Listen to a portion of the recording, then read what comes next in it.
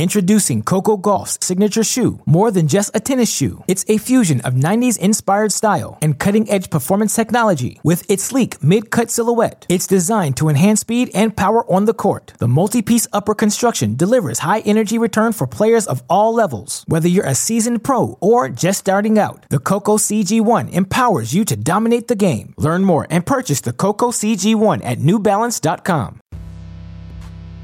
Welcome to 3, a show about Federer, Nadal, and Djokovic, and part of the Tennis Channel podcast network.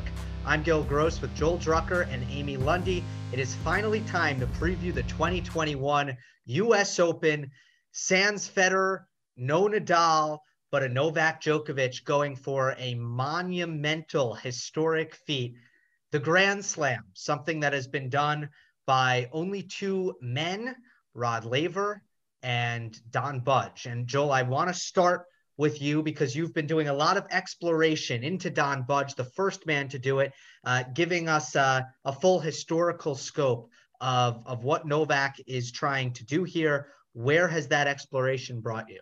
Well, I've been spending about 50 years studying Don Budge. You know, one thing is I live about 2 miles from where he learned to play in Oakland. I play at a club where he played extensively in Berkeley. The person I take lessons from work with Don Budge's coach. So I know a lot about Don Budge. And also, as far as these great slammers go, a lot is known about Laver. We hear a lot of Laver love. There's the Laver Cup. He's alive. He's visible. He's present. People like Roger Federer and Pete Sampras, John McEnroe, and Martina Navratilova, they all talk about the Laver influence on them. And there's enough YouTube clips around to see Laver, kind of this incredibly accurate, artistic, lefty angles, spins, paces, this game. So Budge, now we're going way back to 1938. But if you look at it, Budge played a lot like Novak. He was known for heavy duty, deep ground strokes, a tremendous backhand that he taught himself from a lefty baseball swing. That was the first drive backhand. If you watch the Budge backhand, you would see fingerprints of it left on Roger Federer or even Gasquet or some of the great one-handers, and also some of the two-handers, because it was very compact stroke. And you could see how it led to Connors, Andre Agassi, and Novak. So you've got these games that are based on kind of a thundering baseline power. That's fascinating. And we're going to move forward and look at Novak's draw later in the show. But when it comes to the Grand Slam, let's just continue exploring that. Well, I'll tell you a little more things about, if I get to look at Budge, and Novak, and I wrote about this in a tennis.com story about how these were guys who each had great backhands and they each had to fix their forehand. Budge won the U.S. National 18s with a Western grip, because that was why it's called the Western grip, because it was used in California. California courts used to be high bouncing. So they had this Western grip. And this local teacher in Oakland, Tom Stowe, told Budge, if you want to win the big tournaments on the low bouncing grass courts of Wimbledon, Forest Hills, which is the U.S. championships, you got to learn an Eastern grip. You got to be able to deal with lower balls. So he changed his forehand, just like how Novak. Remember how Novak in his career, his forehand wasn't quite as reliable, and he changed his forehand. So you got that going on. Then you have a stage where just like Novak had the fitness change, where he went to cut out the gluten, and then he became number one. And this was after Novak had been number 3 in the world, kind of not quite there. Budge, one year he lost the U.S. final. He was serving at 5-3 in the 5th set, and his stamina had betrayed him because early in the tournament, he liked to go out for a little chocolate milkshake every night with his good friend and doubles partner, Gene Mako. And he noticed in the middle of the tournament, oh my God, the sugar has just sapped me. And he finally fell apart in the final, serving versus Fred Perry. That was trying to win his first major. In the wake of that, Budge vowed no sweets, no fried foods, no confections, and he started running the Berkeley Hills to get in shape. So they each had this fitness thing. And then the final piece, which is really neat, it's January 1937, and Budge is kind of the heir apparent next great amateur. Fred Perry has turned pro. He's playing Ellsworth Vines. And Budge, they have Budge be the chair umpire for this match. And Budge watches Ellsworth Vines stand a few feet behind the baseline and crack ground strokes. Watches Fred Perry on the baseline, kind of absorbing and redirecting. And he thinks, well, Vines is going to kill Perry. Perry wins. And Budge goes, well, wait a second. what if I could hit the ball as hard as Vines and as early as Perry? If I could do both, presto. And then Budge, from there, he ended up winning about 92 straight matches in 1937 and 38. He won all 4 majors in 38. He was a wrecking crew for those years and well into the 40s. And so the connection to him and Novak, I mean, I read numerous things of Budge's opponents feeling helpless. Like, how am I going to win a point from this guy? And that's what makes you think of Novak. And that segues into kind of our talk about Novak and the US Open. I mean, you look at Novak, where his game is at. How do you win multiple points against this guy? I think we'd kind of be remiss if we didn't at least mention Steffi Graf in this. Mm-hmm. And I know so many fans out there view men's and women's tennis as completely separate sports. I mean, I have friends that refuse to even watch women's tennis. And I know some people that prefer watching the women's game, but what Steffi did, winning the Golden Slam, all 4 Grand Slams and the Olympic gold medal, it was 1988. She was, I believe, 19 years old. And these were kind of my formative years. So I was like watching her a lot, trying to understand her game. You know, she had this beautiful slice, a one-handed backhand, and was just very classy in the way that she moved, and very at ease. And that year just really dominated. And there are some things about her game that remind me of Novak's game. Well, that's fascinating. And she lost 2 matches that year. And the Golden Slam, one of the neat things for her, the Olympics was after the US Open that year. So that was a little different calendar, and it was in Seoul, Korea. And I think I could see your connection to her, Novak, with the oppression, the smothering, the movement.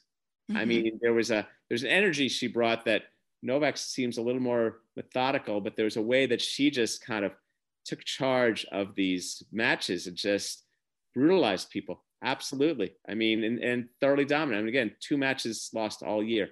That's an incredible year. I'm interested in the climate around both Don Budge and Steffi could definitely be included, because I'm brought back to Serena, who went to New York and went for the Grand Slam and lost to Roberta Vinci in the semifinal. Was it 2014? 15. Look, I think there was a ton of pressure on Serena, the pressure, the weight of the world. And I think to some extent, now Novak's not in his home country like Serena was, but to some extent, all eyes are on Novak, especially with Roger and Rafa not there to take a little bit of that attention away. I wonder how different it was for Steffi and Don Budge. Well, I think in Serena's case, I think in Serena it was more, there's the home country and also the bandwidth of sports. I mean, Novak, in its odd way, I wouldn't say he's under the radar, but he's during the pandemic. So our eyeball attention for sports isn't quite exactly what it was even in 2015 when Serena was going for it. Serena's was, yeah, that was big. And Serena's cross-cultural status, I mean, she's such a global icon. Graf, I recall, I don't know what you recall, Amy, I think there was a fair amount of exposure and intrigue around that, even though it seemed like a foregone conclusion. I don't know. What do you recall from that? Yeah, I agree. I think the hype in sports generally has just grown over time. And so Novak kind of has that working against him. I mean, pretty much everybody on the planet is aware of what he's trying to do. But I think you're right. The fact that we are in a pandemic and these news stories related to sports and society and the pandemic are emerging like by the minute. So that kind of takes the heat off of him. I mean, he'll be asked about these things, but I guess what I'm trying to say is the only story is not Novak going for the calendar slam. But as the tournament progresses, if he's still in it, that will intensify. If you want to go way back to Budge, going back 80 years, it's a different world because it didn't even exist. I don't know. I think we we've covered this maybe before, and I'll just get it briefly. A guy named Jack Crawford had won Australia, France, and Wimbledon. And when he was in the US finals, a writer said he could now complete, using a bridge term, a Grand Slam of the 4 nations that have won Davis Cup. So this wasn't an ITF or an ILTF decree of slam status. This was something created that was almost like a fanciful nugget of, because Davis Cup was the biggest deal in the sport then. Davis Cup was more important. And so what Budge hadn't even done it, and he only told one person, his doubles partner and good friend Gene Mako, that I'm going to try to win all 4 of those titles in 38. And then upon doing it, he said, now I have completed the Grand Slam. But there wasn't like and again, the whole sense of media coverage and even the sport. I mean, check this out. Okay, so Novak, he's in Monte Carlo on one day. And within 48 hours, he's in Australia practicing? Is that about right? 48 hours, 72 hours when he goes there? Yeah. Don Budge. How do you think Don Budge got to Australia? By ship? Yes. Yes. 3 weeks, my friend. 3 Wow. weeks. Wow. What? San Francisco.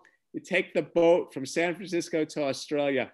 3 weeks. He and Mako on that, maybe throwing the medicine ball around a little bit. In steerage? Nah, probably not in steerage. And then 3 weeks back. So think about that. Wow. 3 weeks back. Wow. So it was all a little different. And then even you look, and then you even forward to like Laver in 69, white balls, wood rackets, grass courts, no tiebreakers, no sitting on changeovers, play out sets. Laver won a match, but he won his Grand Slam. Check out this score: 7-5, 22-20, 9-11, 1-6, 6-3. That's 22-20. That's 4 sets in one set. That's with Tony Roach, and it's all. And I think they served and valued every one of their first and second serves. I mean, so it's like it's the science fiction. I mean, and yeah, the whole, all these different kind of worlds. So each era a little bit different. And Novak, fascinating. I mean, it's gonna be really interesting to see how that all shakes.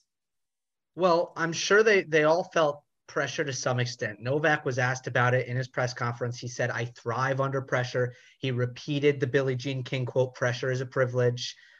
And I think you can't even make an argument. After he began his career struggling in the major finals, since then he's been incredible in them, and especially post the 2017 elbow hiatus, he has been especially great under pressure at every stage. Every epic match that he's played, he's pretty much come through the victor since then.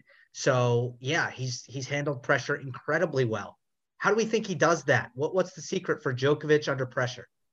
Introducing Coco Gauff's signature shoe, more than just a tennis shoe. It's a fusion of 90s inspired style and cutting-edge performance technology with its sleek mid-cut silhouette. It's designed to enhance speed and power on the court. The multi-piece upper construction delivers high energy return for players of all levels. Whether you're a seasoned pro or just starting out, the Coco CG1 empowers you to dominate the game. Learn more and purchase the Coco CG1 at newbalance.com. Another day is here, and you're ready for it. What to wear? Check. Breakfast, lunch, and dinner? Check. Planning for what's next and how to save for it? That's where Bank of America can help. For your financial to-dos, Bank of America has experts ready to help get you closer to your goals. Get started at one of our local financial centers or 24/7 in our mobile banking app. Find a location near you at bankofamerica.com/talktous. What would you like the power to do? Mobile banking requires downloading the app and is only available for select devices. Message and data rates may apply. Bank of America N.A., member FDIC. When you need mealtime inspiration, it's worth shopping Kroger, where you'll find over 30,000 mouth-watering choices that excite your inner foodie. And no matter what tasty choice you make, you'll enjoy our everyday low prices, plus extra ways to save, like digital coupons worth over $600 each week. You can also save up to $1 off per gallon at the pump with fuel points. More savings and more inspiring flavors make shopping Kroger worth it every time. Kroger, fresh for everyone. Fuel restrictions apply. Preparation. I think his whole belief in how he prepares every stage. So it's kind of like, I have complete faith that I've done everything possible to be in the position to compete as effectively as possible. Let myself play. I mean, John Wooden, the great UCLA basketball coach, if we fail to prepare, we prepare to fail. And I think Novak leaves nothing to chance that way. And I think he does that even more than our other two guys for various reasons. I mean, his approach to the game. I mean, I go back to when he was 5 or 6 years old, taking lessons, and showed up with his lunch and his racket, and he's just ready to go. And he's just preparation, stretching, diet, equipment, everything. I also think his game has something to do with it. Because I think that's what allows it. Right. No. I mean the style. I should have been more specific. Not just the fact that he's good, right? Because many players are good. I think the way he plays, what I'm really getting at is I think he has full and utter trust in his movement. And I think he can always, no matter how nervous he is, he trusts his movement. I've never seen it go away.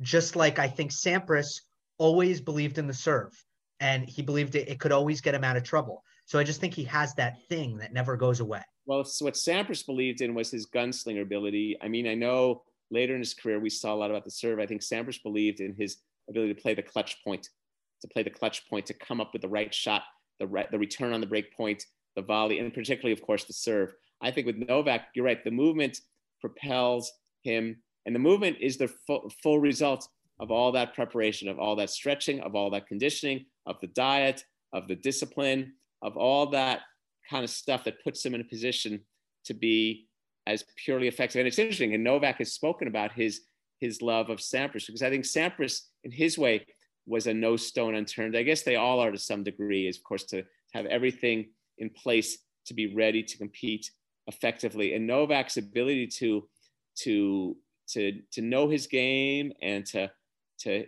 come up, make good decisions all the time. I mean, so often you rarely see him make a bad shot selection. Yeah. I think there's a cultural element to it, being Serbian. You know, I was talking to my 11-year-old son the other day, who's like a real geography buff and a history buff. And I said to him, just describe all the Balkans to me. Like, tell me about each country. And when he got to Serbia, he said, you know, Serbians are resilient, they're persistent, they don't back down. And I was thinking to myself, wow, this really describes the essence of who Novak is. So I definitely think that the whole wolf thing, and he's mentioned before what his country has gone through. I think that's an element to how he puts it all in perspective and views pressure. Well, right, because then there's the great story in Chris Clary's new book about Federer, about Novak's dad at one point putting $10 on it. This is us. This is what we got, family. And so I think Novak's awareness is like pressure.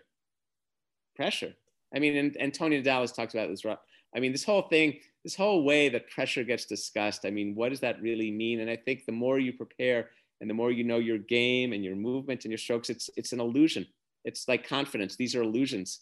That doesn't mean they're not powerful. It doesn't mean they're not meaningful, but they're illusions. They're just tropes of notions of ideas. I mean, so Novak is just able to kind of go from point to point. I mean, there's probably never been a player who's so good at just building point to point to point and being so airtight. I mean, when it matters, that knowing, wow, he's not missing. I mean, we saw that Roland Garros final when he's down 2-0. It sure didn't seem like he was going anywhere, did it? No, definitely not. It seemed, I think everyone knew that match was still in the balance, and that Stefanos Tsitsipas had a monumental task in front of him to try to cross the finish line against Novak. The environment, the US Open, full crowds. Wimbledon, we did see a little bit of that, but New York is a different kind of environment. And Novak said earlier that that it's probably the most fun venue in tennis. By the way, an announcement just made before we started recording that all fans are going to have to be vaccinated. But I always take an interest into how Novak interacts and how he's affected by his environment, Amy. Yeah, and this goes back to what I was saying before about how the story of him trying to win the calendar Grand Slam is sort of offset by these constantly evolving news stories, some of them related to the pandemic, and vaccines are front and center, not just in tennis, but in all sports. First thing I thought actually was some friends of mine have asked, like, can I get some tickets? And some of the days for grounds passes are sold out. So I was like, oh, well, maybe those tickets will become available because people who aren't vaccinated will want to resell.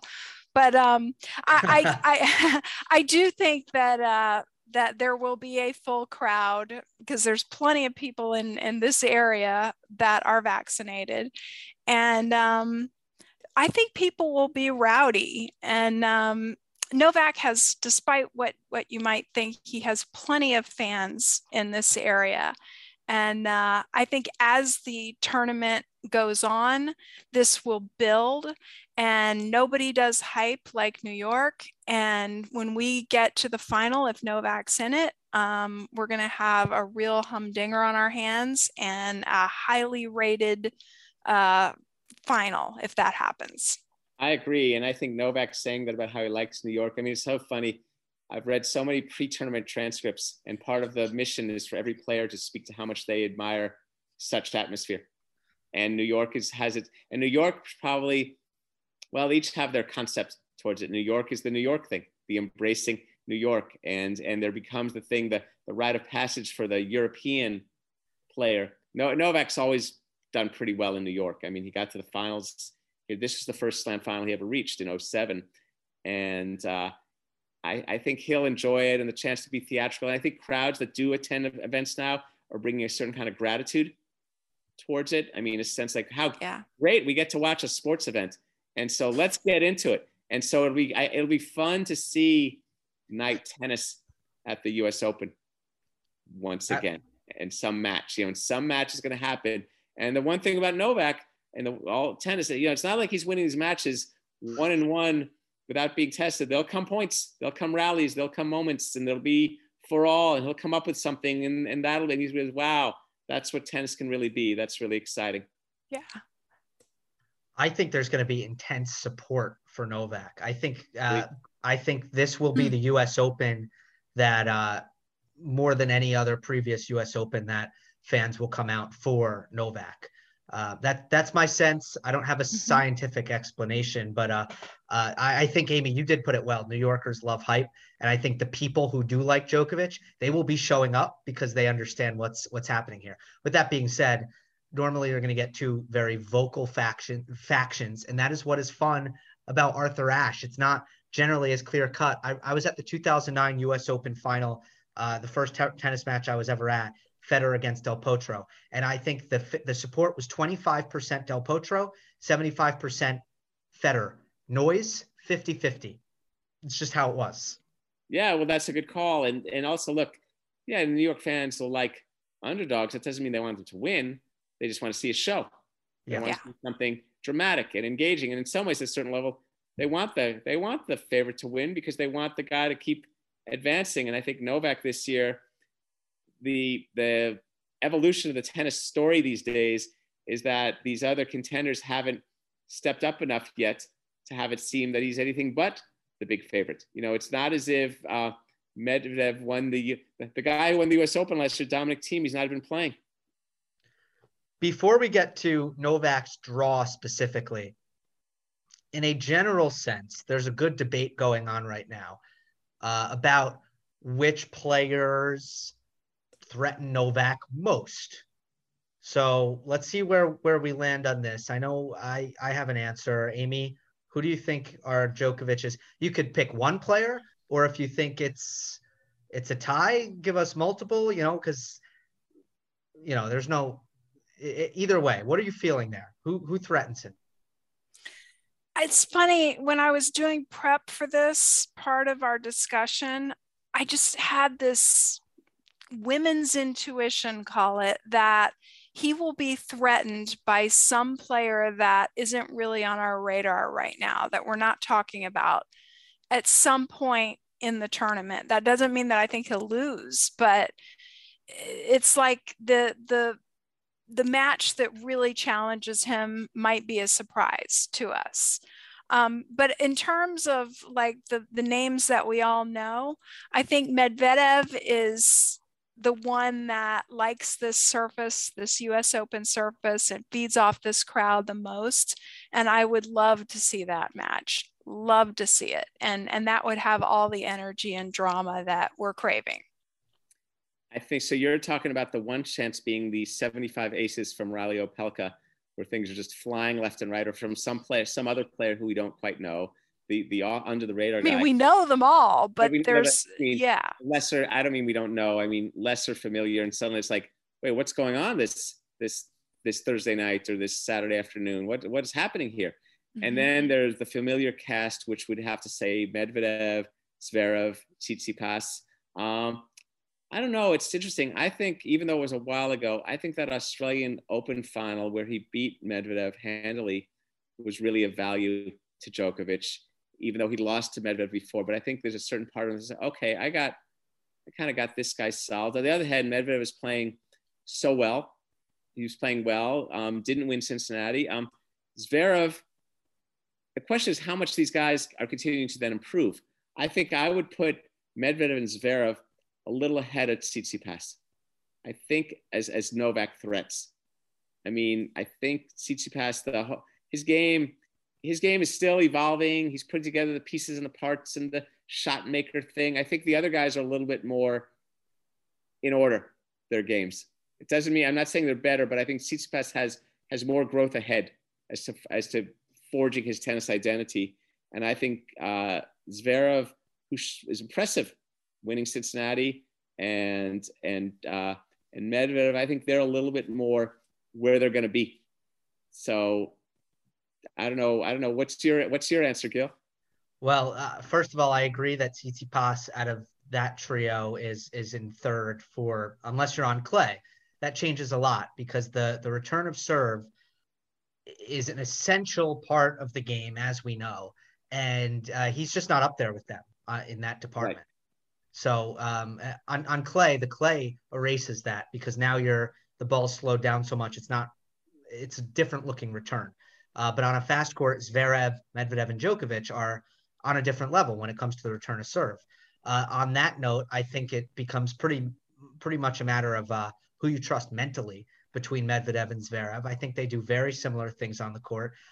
From a technical perspective, I think Zverev does some things better than Medvedev, but when Medvedev is not in his rattled state, when he's not, I don't know, in a state of rage, I think he's mentally tougher than Zverev and his confidence is more bulletproof.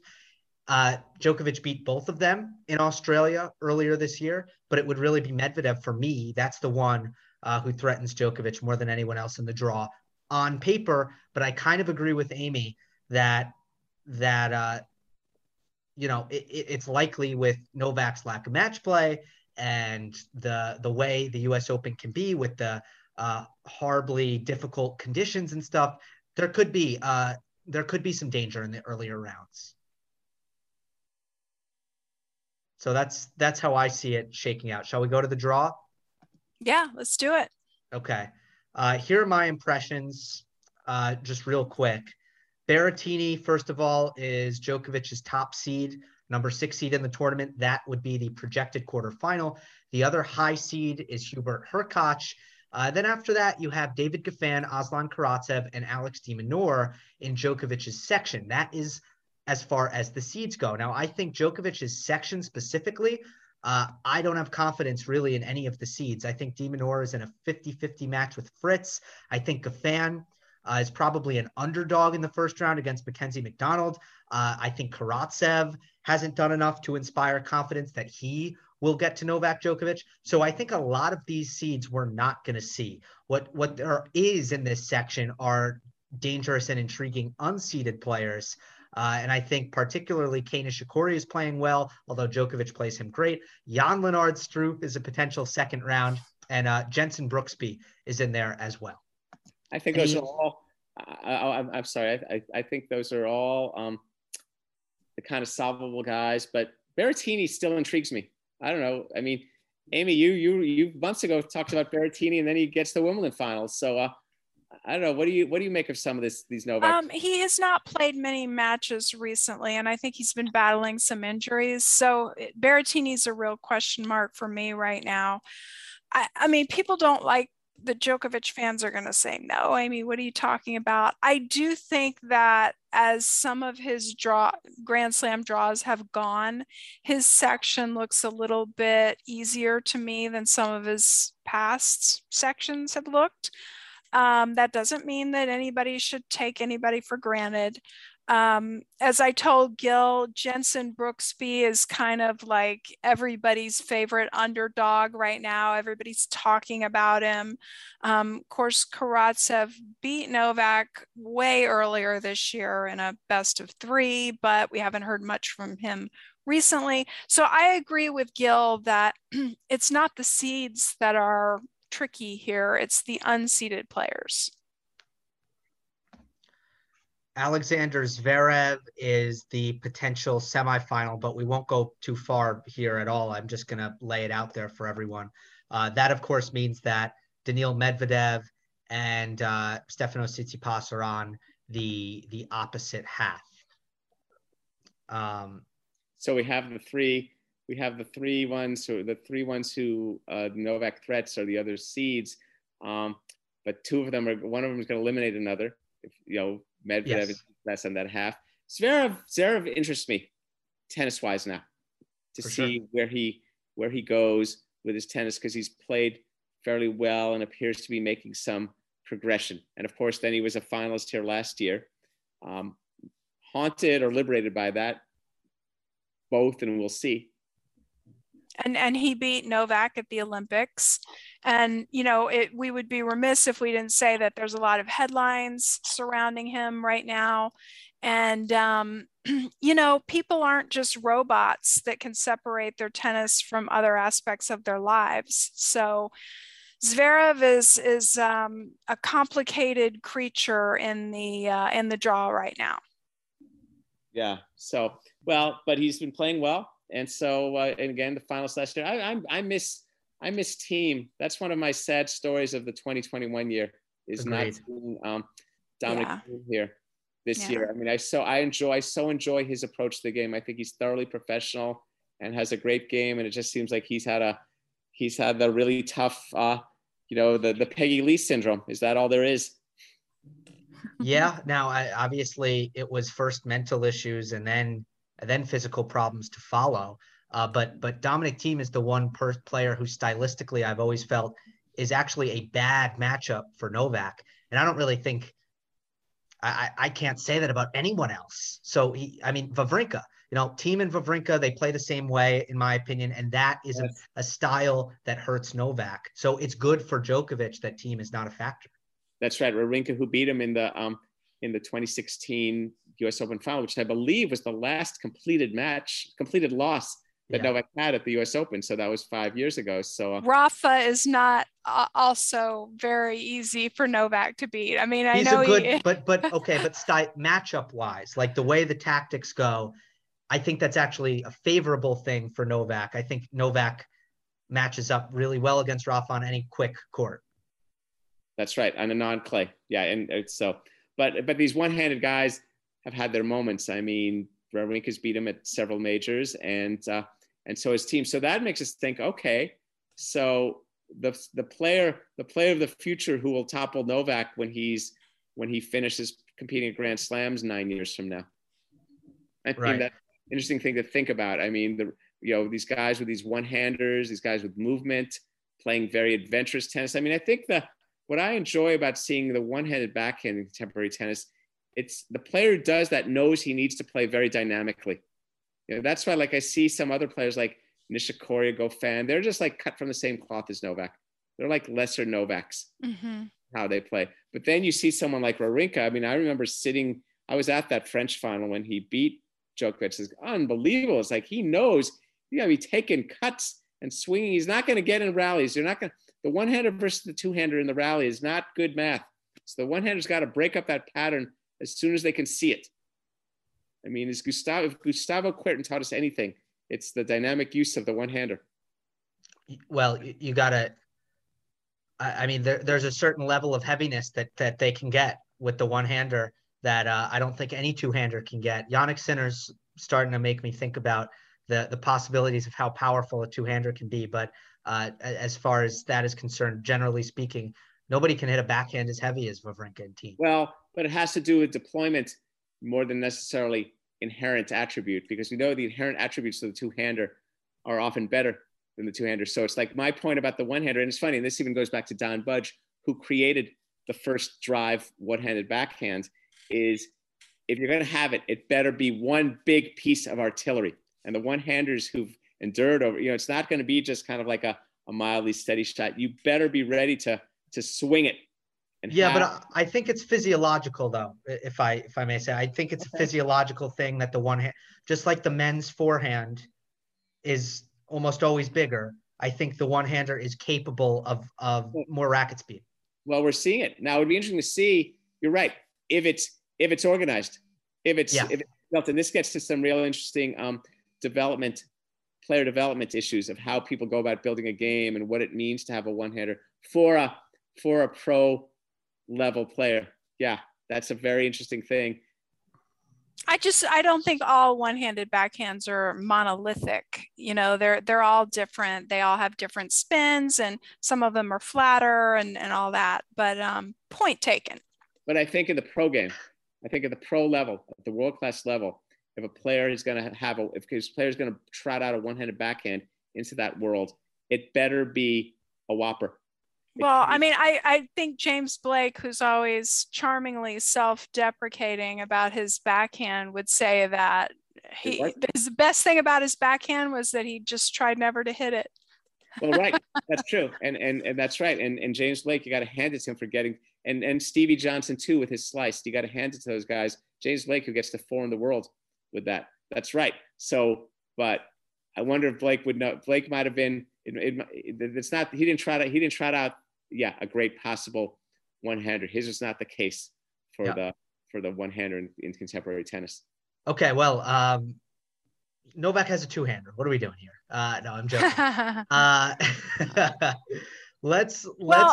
It is applicable because we've got Tsitsipas as a major contender here. So it does apply, go with us, Gil, go with us.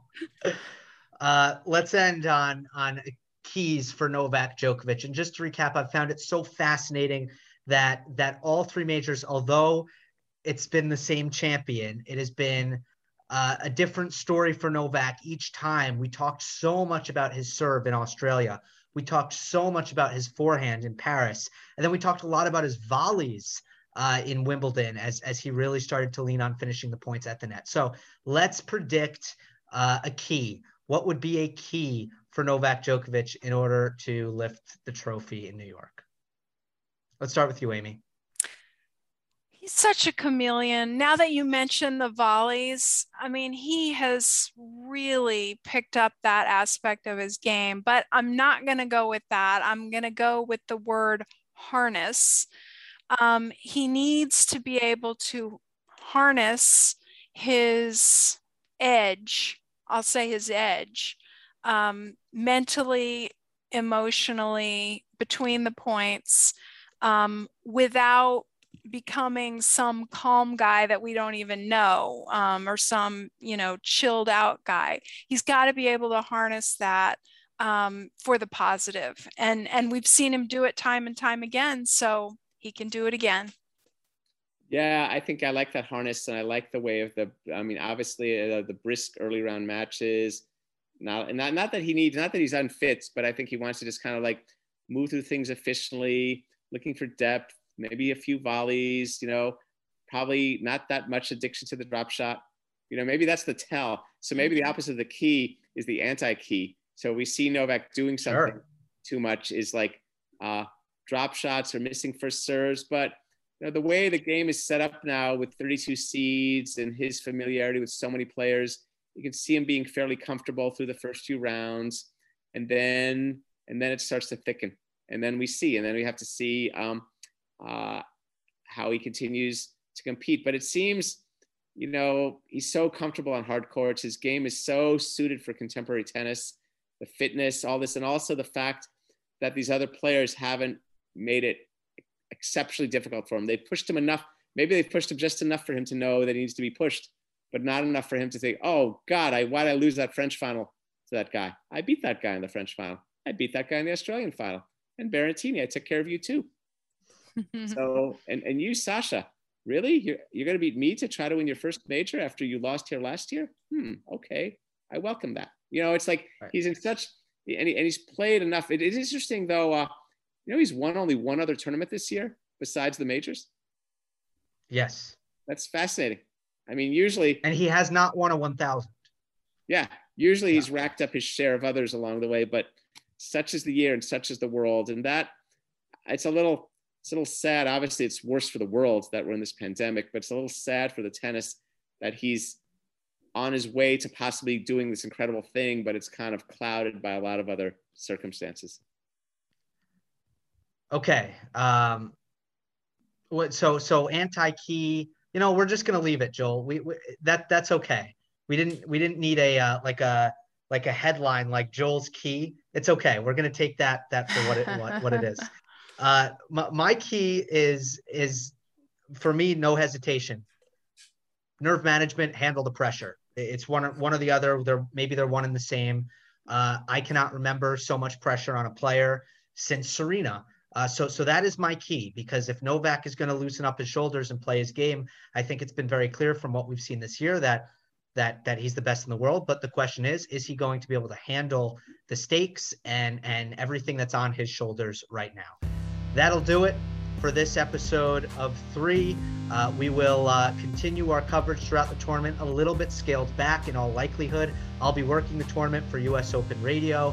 And I'm sure we will all have a lot of content out there, some writing from Amy and Joel as well. But we will continue the coverage a little bit less than normal. Remember, we're available on all podcast platforms.